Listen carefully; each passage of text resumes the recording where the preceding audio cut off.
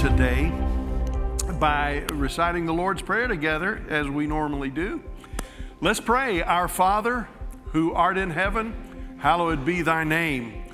Thy kingdom come, thy will be done in earth as it is in heaven.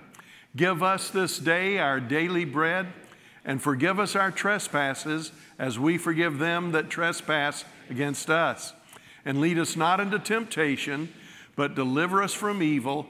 For thine is the kingdom, the power, and the glory forever and ever. Amen. And Lord, we pray for our hearts to be open to the reception of the word. But we also, Father, and Justin has led us in prayer for those that have suffered from the storm and how we can help. But Lord, I also know that there are churches, especially in Florida, that are not able to meet today. They don't have the options that we have. They don't have resources that other churches might have. And Lord, not only do they not have the option to meet today, but to some of them, they live from week to week with their finances. And we ask that you would be the Lord who is their provider. We ask you to strengthen those churches. We ask you to help those churches. And even though this is a very difficult time, let it be a time that they will see that you are Jehovah Jireh. You are the Lord, our provider, the Lord whose faithfulness shall be seen. Help us as we work through the word today in Jesus' name. Amen. Amen. Years ago when I was a youth pastor, and I had served as a youth pastor at a couple of churches, youth director at a couple of other churches, each of them had their own personality and dynamic. The one that I'm speaking of was a wonderful church, wonderful people, good group of kids. The Lord had blessed us. We had grown from about a dozen to about between 50 and 60, and God was very good to us. But there was very little breakthrough.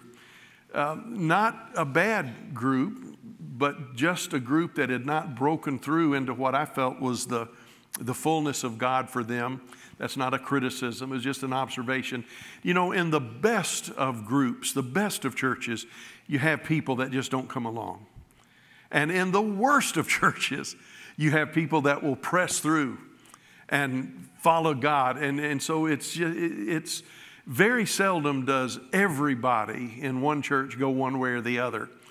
So there were kids that were breaking through, and there are kids that are church leaders today that I'm very thankful for, but had just not seen what I felt we needed to see or that God wanted to see. It wasn't a criticism I had, it was a hunger for the kids. And I had a youth retreat, and it was the first time we had done anything like that. And I think it was the second service, the second night of the retreat, we had a phenomenal breakthrough. God just poured His Spirit out in a way that I'd never seen at that church or in the youth group at all. And it was an amazing thing. It wasn't that I had done this great job of preaching, it's just that I preached and I presented a challenge and kids just began to respond. And we ended up sitting in basically a big circle, couple of circles, as the Lord just seemed to go from one person to the other, ministering life to them. I began to have something that I wasn't real familiar with. I just call it an open vision. I began to see things in the Spirit that I did not see in the flesh a few moments before. It was not a common thing to me, but it had happened before. And I saw demonic spirits began to be broken off of the lives of these kids, and spirits left and kids were set free. I wasn't doing anything, nothing I could put on a resume.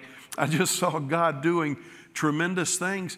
And there were, well, I won't go into more detail because I don't want anybody to know where I'm talking about. And I don't want anybody that might be listening today to say, oh, I know who he's talking about. So it was good. I'll just put it that way. It was good. I was so thankful. And as I was seeing these things, I was in awe because I knew the Lord was giving me an insight. And it wasn't just a show. I began to understand why this kid was in such rebellion. It was demonic. I began to understand why this kid over here was having such trouble. It was connected to something that the Lord showed me in the Spirit, and all of it began to make sense. And during this vision part, I saw a person over in the other side of the room, and it concerned me because I couldn't tell who it was, but I knew it wasn't a member of our group, and I was concerned that somebody from outside had made their way to our retreat gathering, and we didn't want that. We had gates locked and things like that, but no security like we would have at today's settings.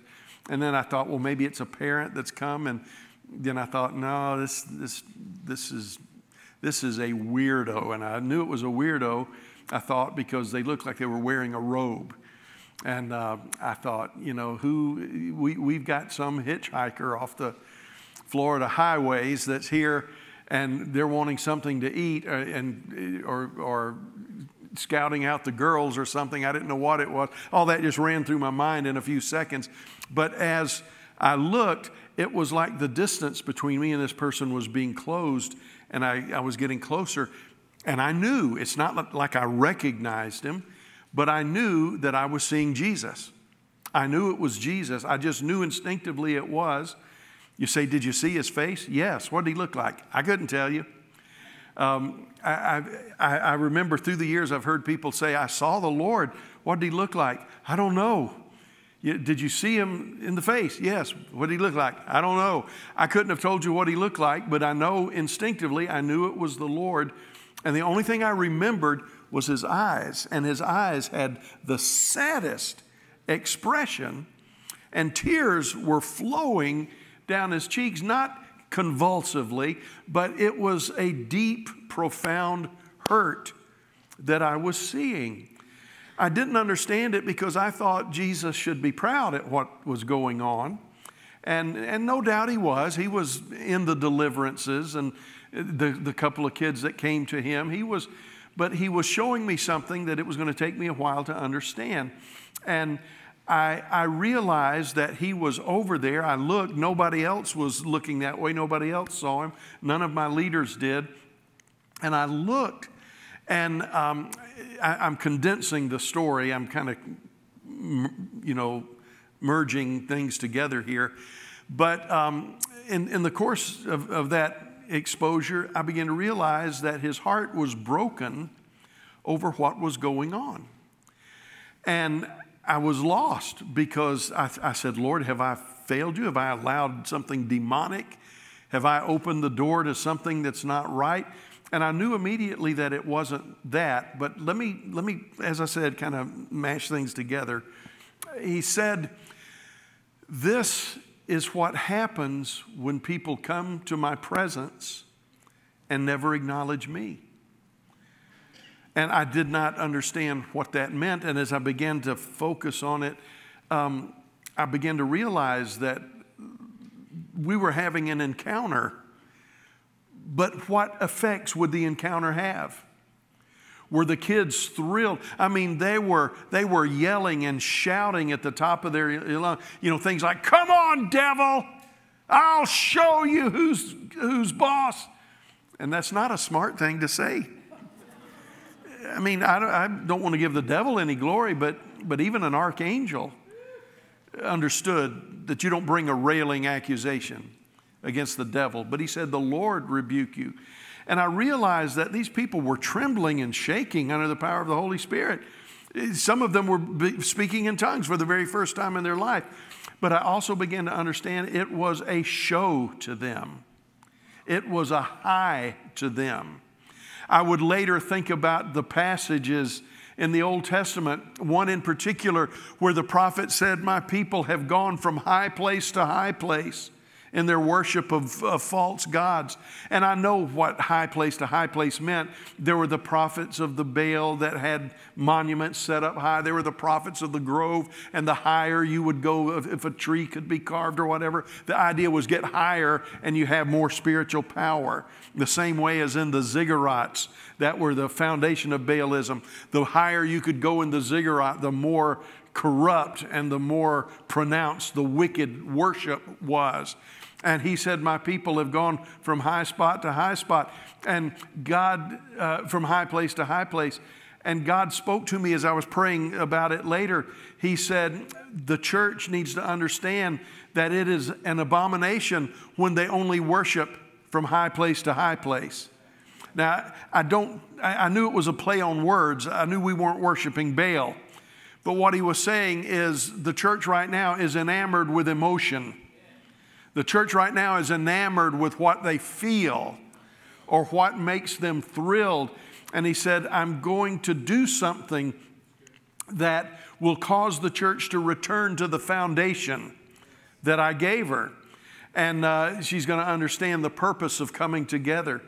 And I remember at one point in this process when I realized that none of the kids, except a couple, none of them were really changing. It was just high spot to high spot. And I said, Lord, I think what you're telling me is that you were mistreated as a guest in our gathering. And I felt the Lord say, oh, it's worse than that. I was mistreated as the host of your gathering. And that set me down a journey to begin to understand, and we all know it, but very few of us have pursued the journey. We understand that when we worship the Lord, we must, as Jesus taught to the Samaritan woman, we must worship in spirit and in truth. We can do the right things. We can even go to what we are convinced is the right place. You know, the argument was, well, you say we ought to worship in Jerusalem. Our ancestors say we ought to worship here. And Jesus said it's not about place or form, although there is a place for place and form. But he said that's not what it's about. It's about worshiping God in spirit and in truth. And it was then that I began to realize that it's not just us coming together, but it's us coming together for the right reason. Now, we've talked about, as we're wrapping up fullness, why God's people come to church. That's the last section of this series on fullness, except for maybe a closing message. And I said there's 6 things we need to learn. We talked about worshiping God together. We talked about the difference between worship and praise and what are the occasions for worship and the important role worship plays. Then we talked about we come together to be strengthened in Christ. And I don't know how many people said, I had no idea there were as many references in the New Testament as there are about coming together to be strengthened. And we talked, I remember I gave you a couple of testimonies of what can happen when we come to the presence of the Lord and allow Him to strengthen us and break things off of us. So we come to be strengthened in Christ together. Now the last 2, 5 and 6, you see in your notes, they came to be touched and made whole by Jesus. And that is a big reason we come to church. And we ought to do that. And then we are empowered to spread the gospel. Those are kind of our welcoming and then our marching orders. But the 2 in the middle that we want to talk about today, to be equipped to do the work of the ministry and to conduct kingdom business together. Loved ones, I want to be kind, and I'm not trying to be controversial, but I think we need to, if we're going to really understand the foundation of the church, we need to understand that we've got to come to terms with 2 abuses that are permeating the Pentecostal and charismatic church right now. One is the role of apostles and prophets. And what has happened, the other is the idea of making decrees. And there is a sliver of truth, and there is a place for decrees, and there is a place for the ministry of prophets and apostles. But I want to tell you what the church has done is they have blown the idea of decrees out of proportion so that what we want, we just decree. We misquote Job, and whatever we want, we decree, and we call that building the kingdom. And there is a place to decree. There is a place to declare the works of God, but that is not the primary function of the church. It is a function at a time led by the Spirit, But we are not just a group of people called together. You say, well, you know, the word ecclesia is a called out people to do business. That's one of the definitions of ecclesia. And that's not what you see in the New Testament, except in a couple of occasions that we'll talk about next week. There's a place for it, but I think some of you are being suckered by that. And so whenever what's decreed doesn't happen, you say the devil stole the election. And guys, I want to tell you, I don't want to serve a God who gives us a word, but the devil can mess it up. I don't want to serve a God like that. I mean, that we can never trust a prophetic word again. We can never trust a decree again if all we have to do is just say, well, it was stolen, or the devil messed it up. The devil will mess up everything, but there's a place for God's holy word. Now, don't get your bowels in an uproar here. Listen, I know elections can be stolen. I know evil things can be done by the government and to the government. I know that. But we have got to come back a couple of steps and decide, who are we going to trust? Are we going to live in fear of the enemy, or are we going to believe that God is able to perform that which He has promised? And so we've got to understand decrees can be made when they have certain characteristics to them. We'll talk about that next week. But this is not an open thing. Whatever you decree is going to come to pass. I am thankful not everything I've decreed come to pass. Now, I don't mean to be offensive. I don't want to treat people who believe that like they've treated us. I don't want to be rude and offensive. But the other thing is, there's a scripture in Ephesians 2, I think it is, that says the church is built on the foundation of the apostles and the prophets. And we have scores of churches that put the words of the prophets, the current prophets, on the same level as the written word of God. And they say that the church is to be directed by apostles, and most of them don't even know an apostle. Now, I do believe in prophets, modern day, and I do believe in apostles, modern day. But I don't believe that they are the directors of the church. In fact, most of when you find churches, even if they have a good agenda like healing ministries and things like that, the problem that you have is their doctrine is being set by prophets instead of by pastors, instead of by theologians. Let me talk to you just a moment about the idea of the fivefold ministry. The fivefold ministry says that God has set in the church apostles, prophets, evangelists, pastors, and teachers. And I agree with that. I agree wholeheartedly. There are people that I believe are apostles. There are people that I know are prophets. But I want you to understand two things. When Ephesians says that the church is built on the foundation of the apostles and prophets, it's not talking about some guy from Del Rio, Texas, and a prophet that gets half of what he says wrong. Now, I know this is very technical, and I wish I'd done this first service instead of second, so that I'm not on record as saying it, the live stream. But I tell you, that scripture says that the church is built on the foundation set by apostles and prophets, with Jesus Christ being the chief cornerstone. That is talking about the establishment of the church, not the ongoing building of the church. Who are the apostles? I believe that there were 12 foundational apostles that are unlike any other apostles. They are even different than Paul. Paul was not a foundational apostle. He was a phenomenal apostle. And there were other apostles in the New Testament, but the church was built under the direction of the 12 apostles who were following the instruction of the prophets that were the Old Testament prophets that predicted the church. When you find prophets in the New Testament, like Agabus and others, there's not a time you find them establishing doctrine. There's not a time you find them directing the church. They have prophetic insight as to what's going on, but never are they heeded as we better do what the prophet said in the sense of doctrine or the building of the church. And I know that's not what people want to hear, but Jesus is the foundation, the chief cornerstone. The apostles followed the admonitions of the prophets and put together this thing called the church that we are part of.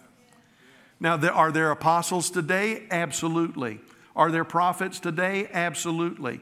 But that leads us to something else. There are not the apostles today are not equal to the 12 foundational apostles, but they have a very valid ministry. I believe in apostolic ministry. I believe that every leader of a denomination ought to be an apostle. I believe that every leader of certain ministries at a certain level needs to be an apostle. I think there are even churches where the pastor needs to be an apostle because of the ministry of the church. But I don't know of anyone that I would call apostle that I would trust with the future of this church. I don't know of anybody that calls themselves a prophet that is going to derail us from what the Spirit has spoken to us because they operate in a prophetic gift. They're not establishing the church. They can only help build it up. Now, I know some of you are like saying, Pastor, I wondered if you were crazy. Now, I know you are, but loved ones, I want to tell you that's this idea of extreme decree, the idea of we'll be led by a prophet, we'll be led by an apostle that has nothing to do with our church. You don't ever see that in the New Testament. You say, well, Paul directed the churches, those he founded. Peter did the same thing. But loved ones, we've got to get back. You say, well, I just want to be a part of the great invisible church, you know. Well, you are, but you need to understand there's no invisible choir. There's no invisible food pantry. There's no great invisible teaching ministry. There's no great invisible outreach to our children or to our youth. All of that is in the context of a local congregation. And I believe, even though we are in an age where the world has already been saying it, it's now even rising up in the church itself. That the established church has lost its identity, that the institutional church has lost its purpose, and what we want to do is hang on to things that are out there that have nothing to do with us. Now, again, I'm going to say it one more time. I believe in prophetic ministry. There are prophets that I listen to regularly because I want to know what they're hearing. There are apostles that I respect and honor, and I believe they have an insight that most people do not have, and I honor the apostles. But loved ones, I'm afraid, and I'm telling you, I pour out my heart to you, I'm afraid that most churches, most Pentecostal churches, most charismatic churches, I'm afraid we have fallen into the cult of personality. And we will go from website to website till we find a prophet that says everything's okay. We will go from website to website, and there are men and women that I believe are hearing from God, but they're only hearing part of it. Very few people understand everything. I don't know of anyone that understands everything. But we have parts, and God has designed that we work together. We ought to listen to the prophetic. We ought to listen to the apostolic. But loved ones, listen, we have become, I don't mean our church because I don't think this is true of our church, but I think it's in our church. We have become a congregation that will go from good word to good word, from faith word to faith word. And anything that depicts suffering or correction or difficulty, we dismiss as the discouraging voice of the enemy. And loved ones, what we are doing is going from high place to high place. We're going from vision to vision without entering into all of the visions. It's worth getting a drink of water over.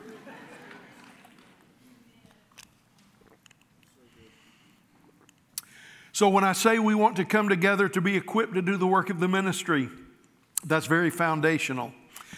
Next week when we talked about conducting business, kingdom business together, it's very foundational, but it is not the whole picture. You say, but it's just so good. Loved ones, in a marriage relationship, sex is wonderful, but it's not everything. Eating a good meal at supper table is wonderful, but it's not everything.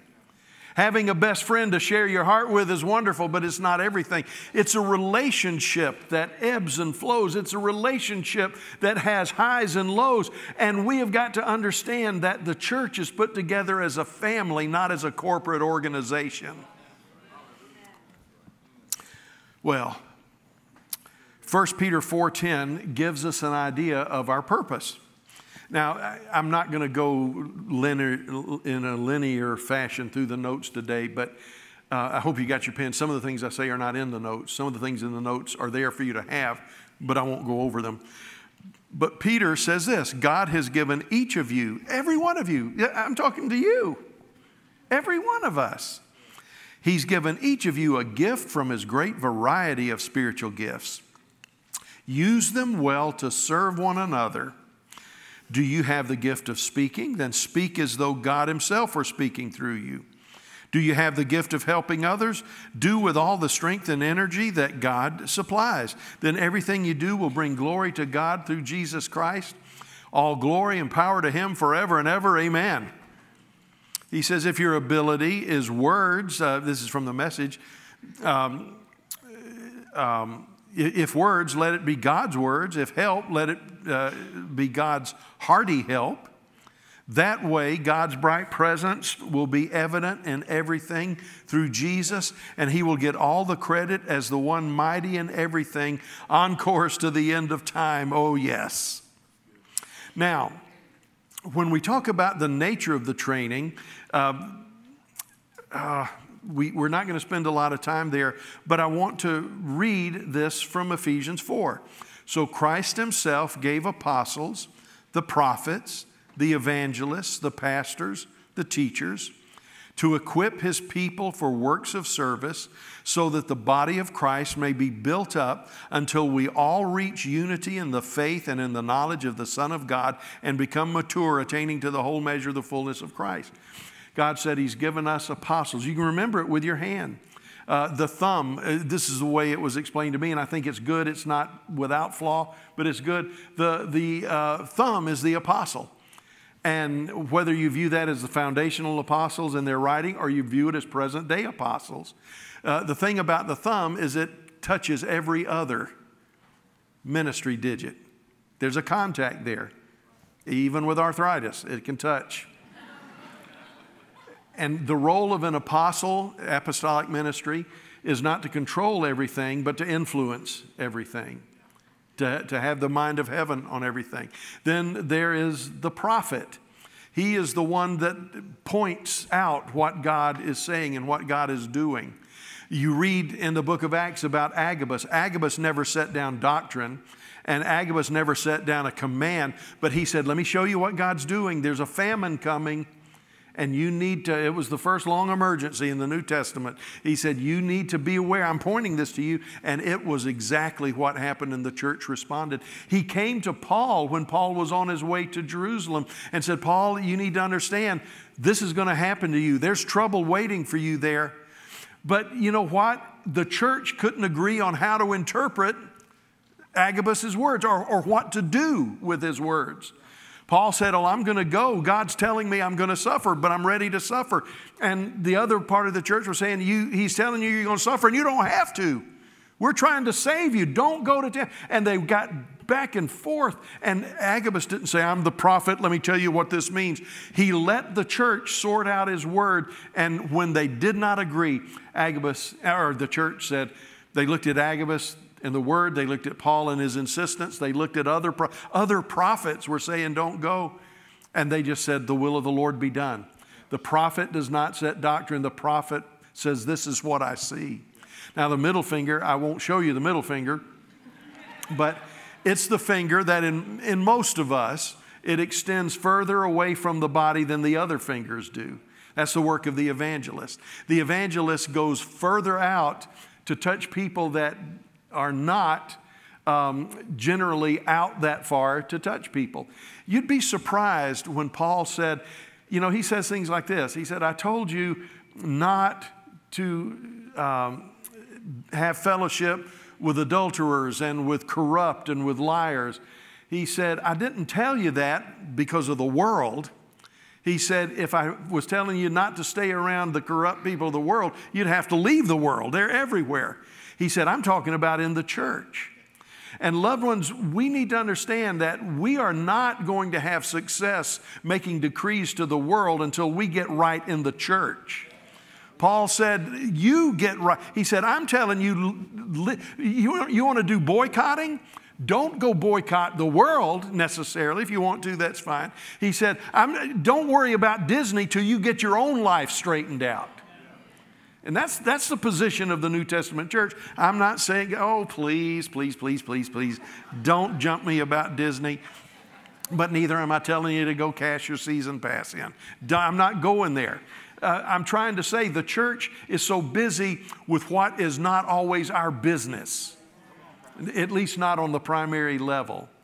But the evangelist goes out there where the church generally doesn't go. It's a gift to be an evangelist. And then the pastor, this is not, you won't find this in the Bible verse, but the Bible, the pastor is the ring finger, and I think that that's significant in our culture. It's different in different cultures, but in our culture, because the pastor always calls the people to covenant. He always calls them to marriage. He calls them to relationship. And a pastor, that's why a pastor has a lot of trouble with what a lot of prophets say. Because, never mind. And that's why a pastor has a lot of trouble with what evangelists say sometimes, or what apostles say sometimes, because he has a relationship with the family that nobody else has. And it's given, the responsibility of the flock is given to the pastor, given to the shepherd. Peter even said, there is going to be a lot required of shepherds. He said so much so, Peter said this, that there will be a special crown given to shepherds that responsibly shepherd the flock of God. What's the little finger? Oh, the little finger's the teacher. It's the little finger that goes into the detail. Into the minute teaching that others would overlook or not even see. I mean, this little finger can go in any nose that's created. And, I've always said that the teacher is like a little baby. God creates a little baby that is just absolutely perfect, because no matter how big his nose or how little his finger or vice versa, God makes those little ones where they can get up in there, whatever they need to do. God gives us teachers. But now you say, well, what am I? Am I an apostle? Maybe not. Am I a pastor? Maybe, maybe not. What is my title? You've got to understand that there are titles. There are people whose title is apostle. There are people whose title is pastor. There are people whose title is evangelist. There are people whose title is pastor. There are people whose title is teacher. But the church ought to be all of these things, whether they have a title or not. Every church, every Christian ought to be apostolic. You go where you are sent by the Lord and you represent the basics of Christianity. Every one of us ought to be apostolic. Every one of us ought to be prophetic. Every one of us ought to be hearing from the Lord, even if we're not prophets as such. In fact, one of the biggest problems we've got to work through in our Pentecostal and charismatic churches is there are a lot of people that are prophetic, and they think that makes them a prophet. And they're not prophets. They are prophetic. And you need to understand, every one of us ought to be prophetic. Paul said, of all the gifts, I want you to be able to prophesy. I want you to be able to build up and encourage and strengthen. He said that I want all of you to do that. But not many of you are going to be prophets. Just like he said, not many of you should desire to be teachers. Okay, there are those who have the title of evangelist, but you don't earn your living that way. But you know what? Every one of us ought to know how to share the gospel. Every one of us ought to know how to lead someone to the saving knowledge of Jesus Christ. I remember banging on my pastor's window at 2:30 in the morning because someone I was with wanted to get saved. And you know what I should have done? I should have led him to the Lord. But I thought the pastor had to do it. So I went and woke him up, God bless his heart, and had him lead him, and he just smiled like an angel the whole time. But you know what? I messed up because I need to be able to lead someone to the Lord. Okay, pastor. Whoa, pastor, I'm not a pastor. That's what we pay you for. And I thank you for paying me. I love being your pastor. But every one of you ought to be pastoral. When somebody has a problem, you ought to be there to care for them. That's why we have small groups. And you know what we found out? And this is a wonderful thing. It's developed through the years.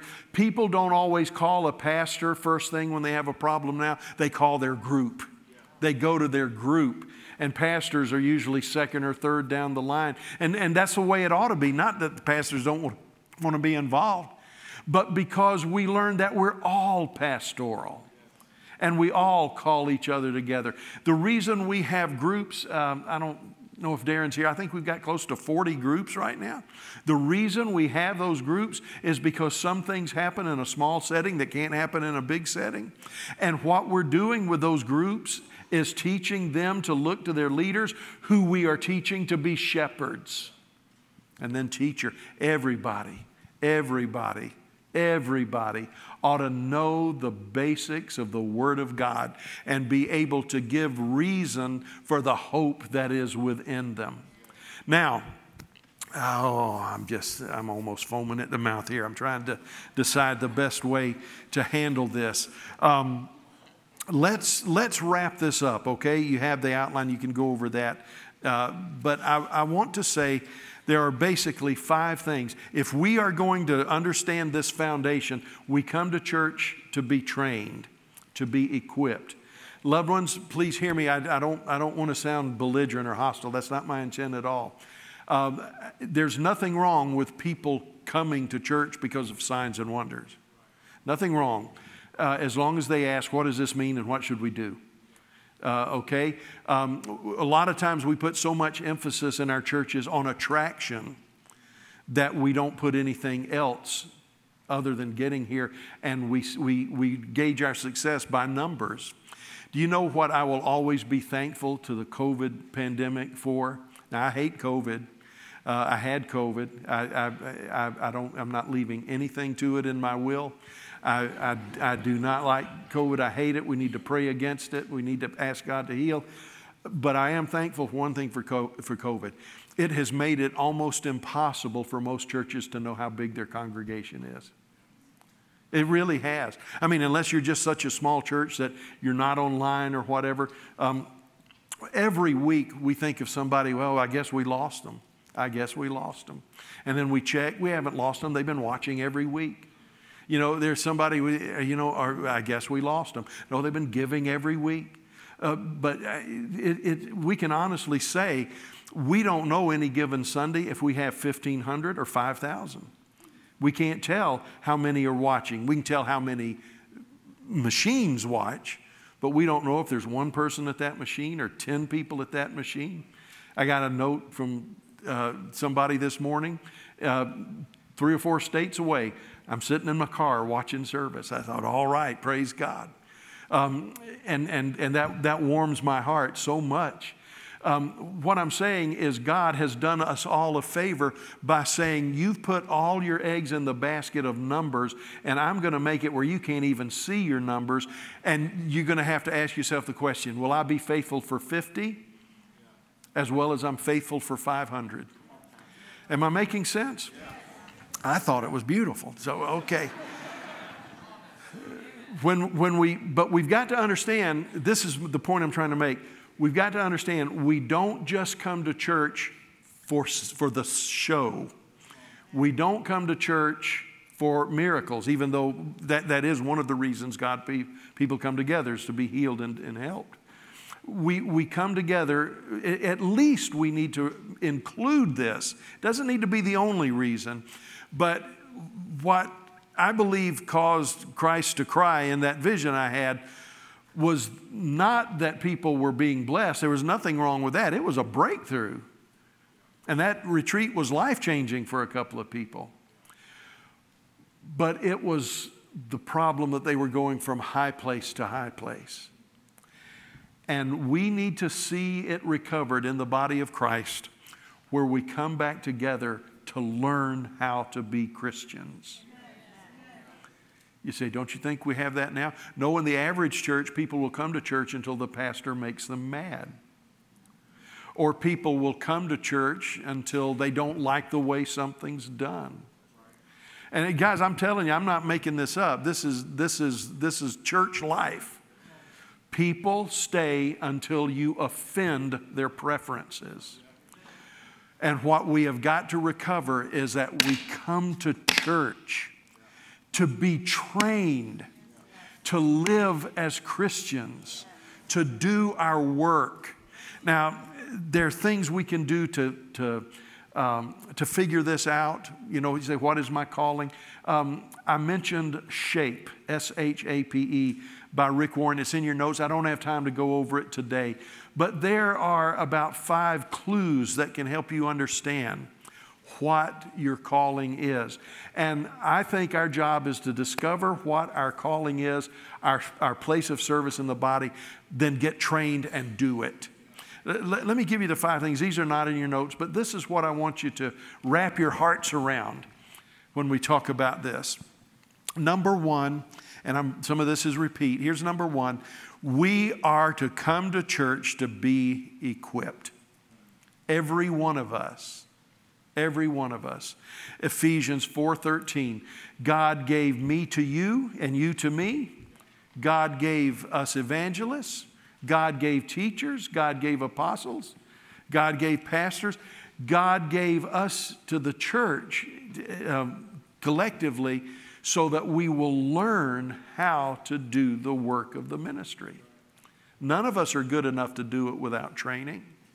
None of us are talented enough to think we don't need correction and refinement. None of us are. So we need to come together, and this thing called the local church that God has put in place, it's here for other reasons too, but it's here in order for me to learn how to be a better Christian. Here's the second thing I want you to remember. I'll save it. Here's the second thing I want you to remember. We fit together by submission and purpose into fullness. We fit together by submission and purpose into fullness. A lot of times we see churches try to change roles and responsibility. It's just the spirit of the age. We're living in an age where women want to be men and men want to be women. We're living in an age when marriage means nothing. The husband is the same as the wife, and the wife's the same as the husband. And we've adopted that spirit of the age, and we have countermanded God's roles and responsibilities. And if it doesn't fit our liking, we will rebel. That's the whole issue of the fall of man. Paul said to the Romans, in the first chapter of Romans, he says, God made himself clear, but because they did not like what they saw, they changed everything. And loved ones, we've got to understand, for the church to work, we've got to fit together by mutual submission, by mutual purpose, to fit into the fullness of God. I think what I'm trying to say is this, and again, people get upset, but not only am I saying that you get training at church, you won't get anywhere else, generally speaking, but we also need to understand that there is a structure in church that you need to quit running from. And you need to come together. You see, when the temple was built, this is so beautiful. The temple was such a magnificent structure, but you know what God did? He ordained that there not be a sound of the hammer or the grinding of the saw.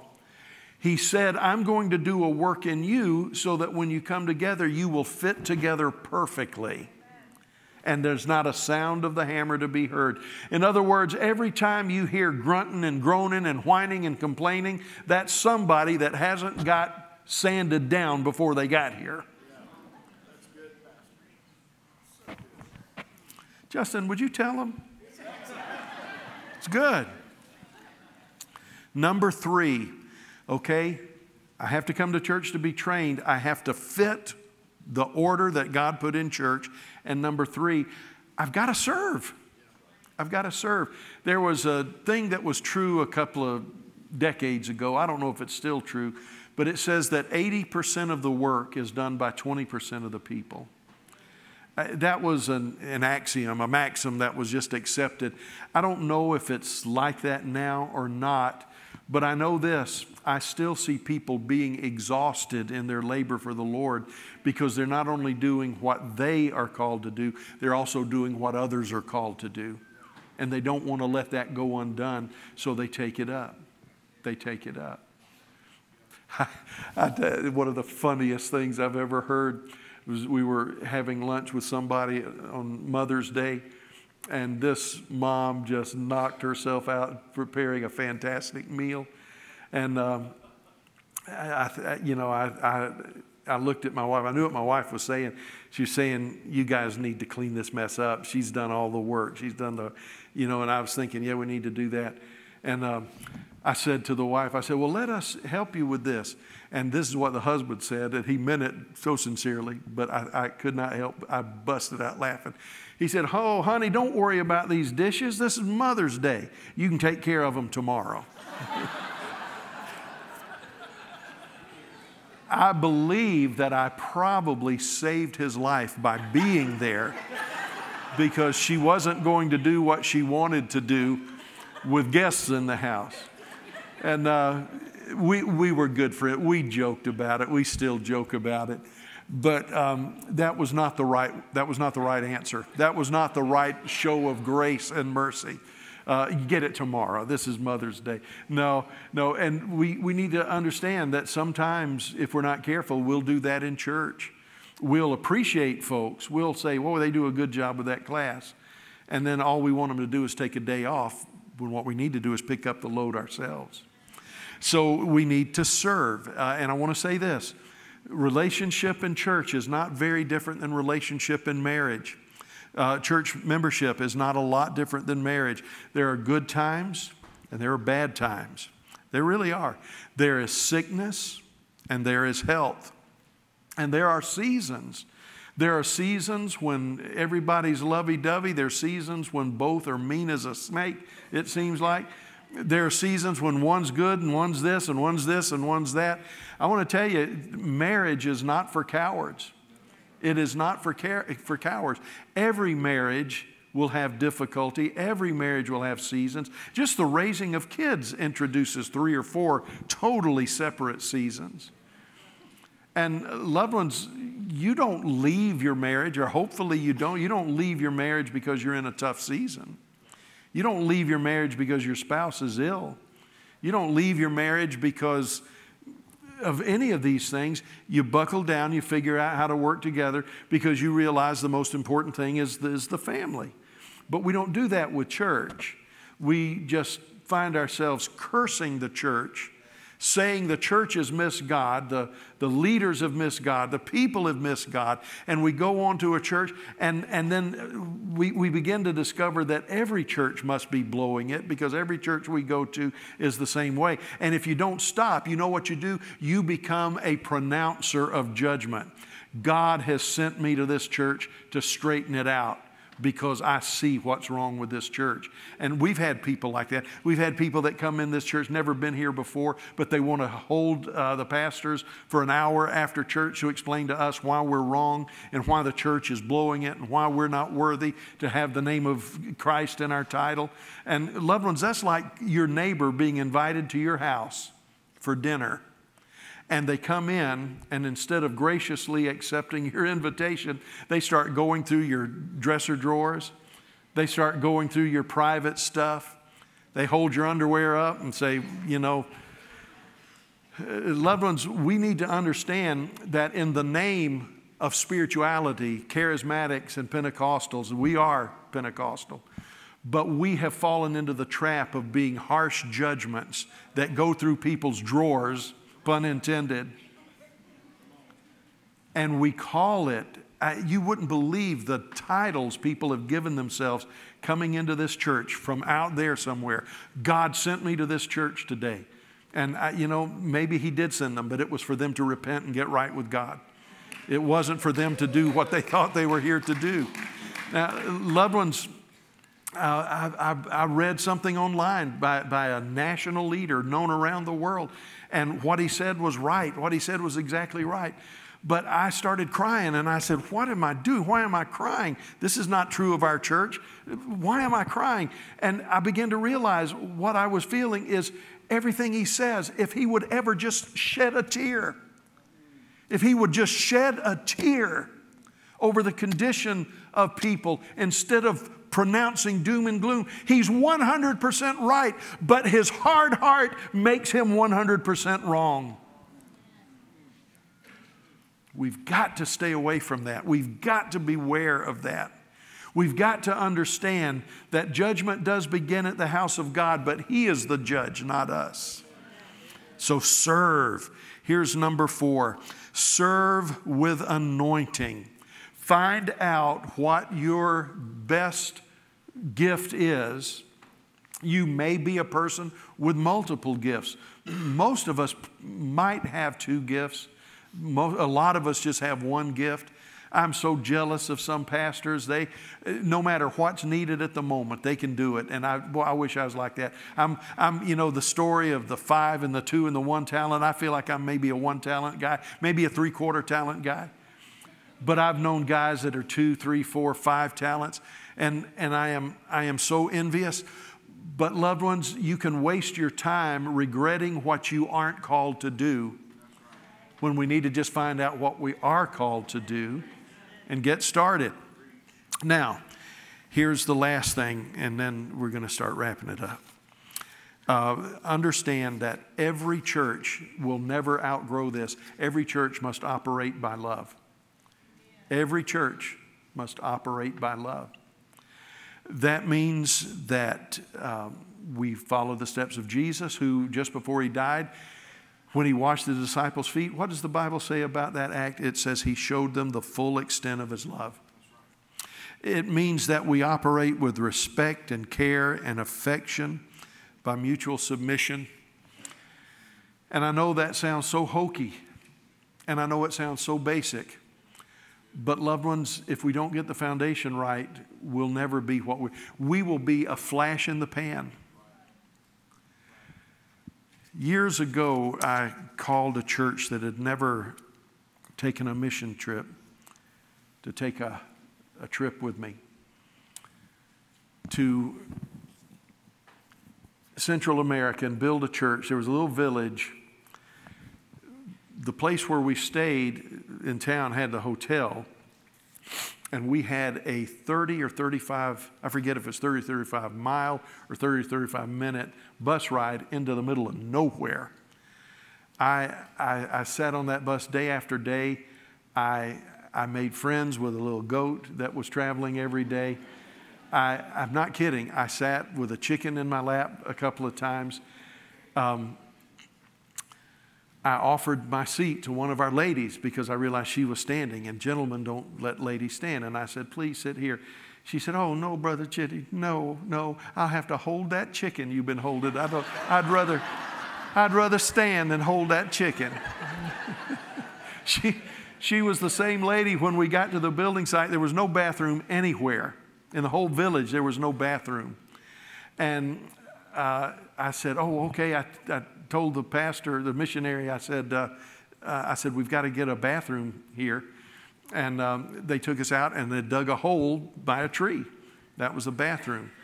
And this lady panicked, and I said, I tried to explain to the missionary. He understood me. I tried to explain to the pastor. I said, I don't mean to be offensive, but we have ladies on this trip. This hole is not going to do for ladies. We need something with modesty. And he said, oh, okay. And he went and got cardboard and put it around. And still just the hole.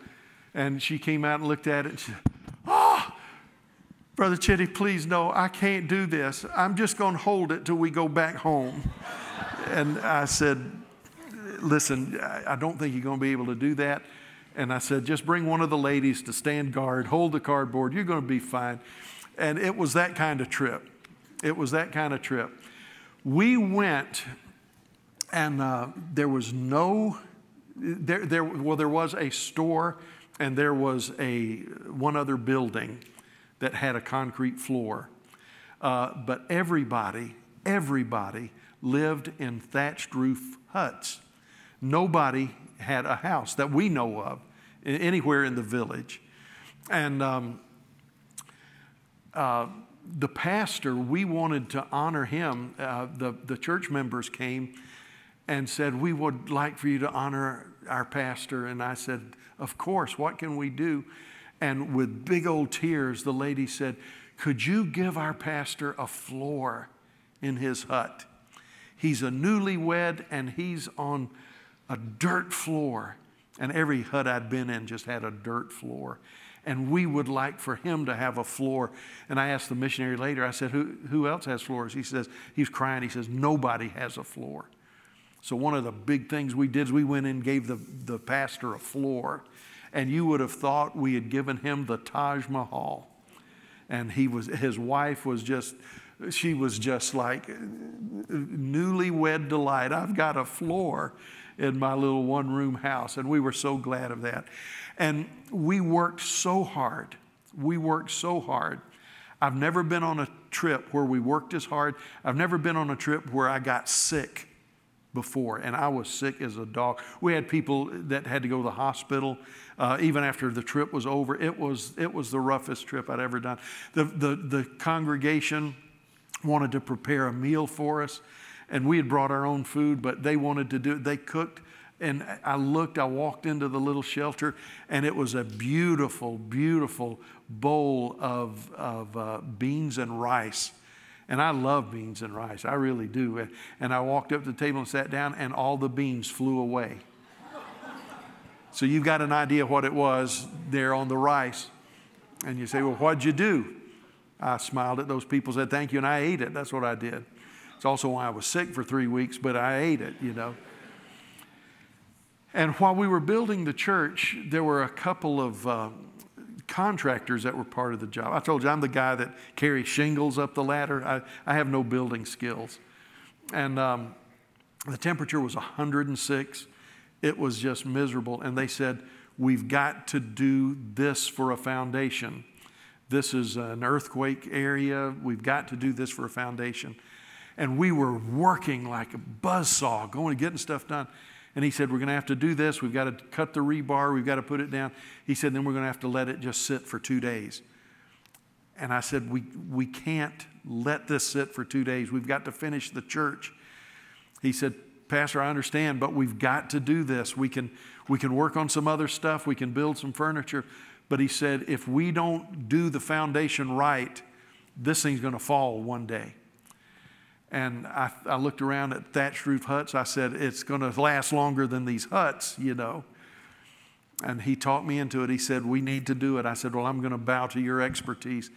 And for 2 days, we did stuff that I thought anybody could do. But we needed to be working on this, that, and the other. And then after 2 days, we got together. We rolled in. We worked late. We got it done. And when we left, they had I won't say it was beautiful, but they had a church completed with 4 walls, a ceiling, a floor, and a foundation that was far beyond what we thought was necessary. When we went back home, and we were, like I said, we were sick. I wanted to get home so bad. We were on the airplane, Aeromexico airplane, and they said, I'm sorry, we are having trouble with the engine. We think it's dangerous to take off. I wanted to go home so bad. I stood up and said, let's go for it. Let's I said, I can believe God if you can. I want to go home. Well, they got it fixed after a couple hours, but I was ready to go home. And I wasn't joking. I was serious. We got home, and there was a person in the church that had opposed the trip. It was a good man. He loved the Lord, but he got something in his craw. He didn't think that we ought to go to Central America and build this church. And he opposed the trip. He said it wouldn't work. We needed him to go on the trip because of his skills, but he wouldn't do it. We got back home, and we showed the slides and how God blessed our trip. And he was just pouting the whole time. Within, I think it was 3 weeks or so of completing the project, a hurricane came through that area and destroyed the village. Destroyed it. Every building was down. He came up to me and he said, well, you say, aren't you afraid of him hearing this? Nah, he deserves it. He came up and he said, well, I hear everything y'all built blew down. Had a little smirk on his face. He said, looks like you built for nothing. I told you. I was not very spiritual. I know what I wanted to do, and it was not. I'm just glad I didn't have Peter's sword at that moment. And I said, well, we felt like we were obeying the Lord. I don't know what to say. He said, well, I'm just saying it's something when everything you work for gets blown away. And then I thought of a good sermon, but I thought, no, I won't go there either. I was devastated. I talked to the missionary and or to one of our missionaries. And he said, I heard about that. He said, I'll see what I can find out for you. To make a long story short, this is what happened. The hurricane came through and blew down every building in that town except the church. The church was the only thing that stood. And this is what the pastor said. He said, we all gathered with our animals in the church while everything was blown away. He said, please tell the church that giving us the foundation they gave us not only saved the church, it saved our lives. He said everybody in the church lived. Those that did not come to the church did not live. Loved ones, that's why we spend time on foundational elements like this. That's why when it's easier to say, oh yeah, just have faith and confess. When it's easier to say, just make a declaration and a decree. That's why we take the painful route that opens us to extreme criticism to say this is not all truth. It might be true, but it's not all truth. And loved ones, I am so thankful. The goal of my life, and I think it's the goal of every pastor here, is what Paul said to the church at Ephesus in Acts 20. He said, I have not shunned to declare to you the whole counsel of God. Now, I'm not saying that to pat myself on the back. This is what I'm saying. There's a handful of churches that are rising while others are falling. There's a handful of churches that are coming together while others are falling apart. It's what I call the remnant. And it's going to be those that are understanding why we come to church, why we gather. And with all of these 5 wonderful reasons, we also come to be trained how to walk out the kingdom of God. I want to invite you, stop dating the church. Stop church hopping. Now, you say, well, I'm here today because I felt God led me here. I ain't talking to you.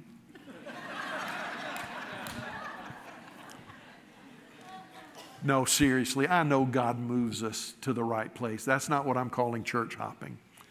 But I'm telling you this, stop dating the church. Stop going for dates with the church. Find a church and marry her, whether it's this one or somewhere else. Become a member, become a supporter. Find your role in the church and get busy, because that's what God's about to bless as never before. Okay, we're done. I don't know how to give an altar call for this. You know, those of you that aren't church members, come up here and repent of your sins. No. No, the doors for church membership aren't open today. I mean, that's a different process. I'm not saying, if you've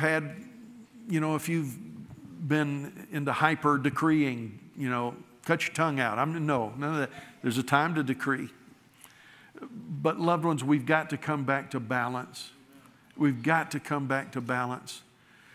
And that is what God is after. The church, the prophets, the apostles, the pastors have got to come back to balance, or we are going to be blown about like a wind with only one sail, or a boat with only one sail. But that's not what the altar call is about today. The altar call is just for those that are sick, that have a problem, that need help. Most importantly, for those that don't know Jesus as Lord and Savior. Listen, we don't ever want to forget that while we come together for these purposes, we also come together to be healed and made whole by Jesus. That's a couple of weeks out. You'll have to wait. But you don't have to wait to be touched by the Lord. We all need our adjustment. We all need our adjustment. Watching baptism today, told Angela, I already baptized him. I was thinking of his dad. You know, you have to get adjusted.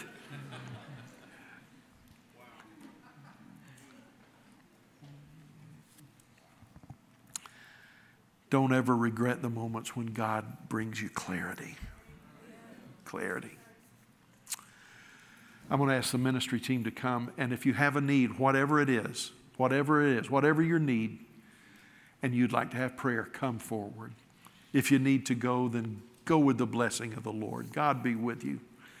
Thank you for the way that you love. Thank you for the way that you serve. And I want to tell you, Charles Dickens might have been prophetic when he wrote, A Tale of Two Cities. It was the best of times. It was the worst of times. And we are in the best and the worst of times. But we are going to line up with the best. We're going to fulfill the prophecies about it shall come to pass in the last days, says the Lord, I'll pour out my Spirit on all flesh. Would you stand with me? Father, help us, please. You know where we are. You know what we need. We ask for your covering. We ask for your covering. We ask for your covering. In Jesus' name. In Jesus' name. In Jesus' name. We ask you to come and restore what is broken. Heal what has been shattered. And give hope where hope has been lost. In Christ's name we pray. Amen.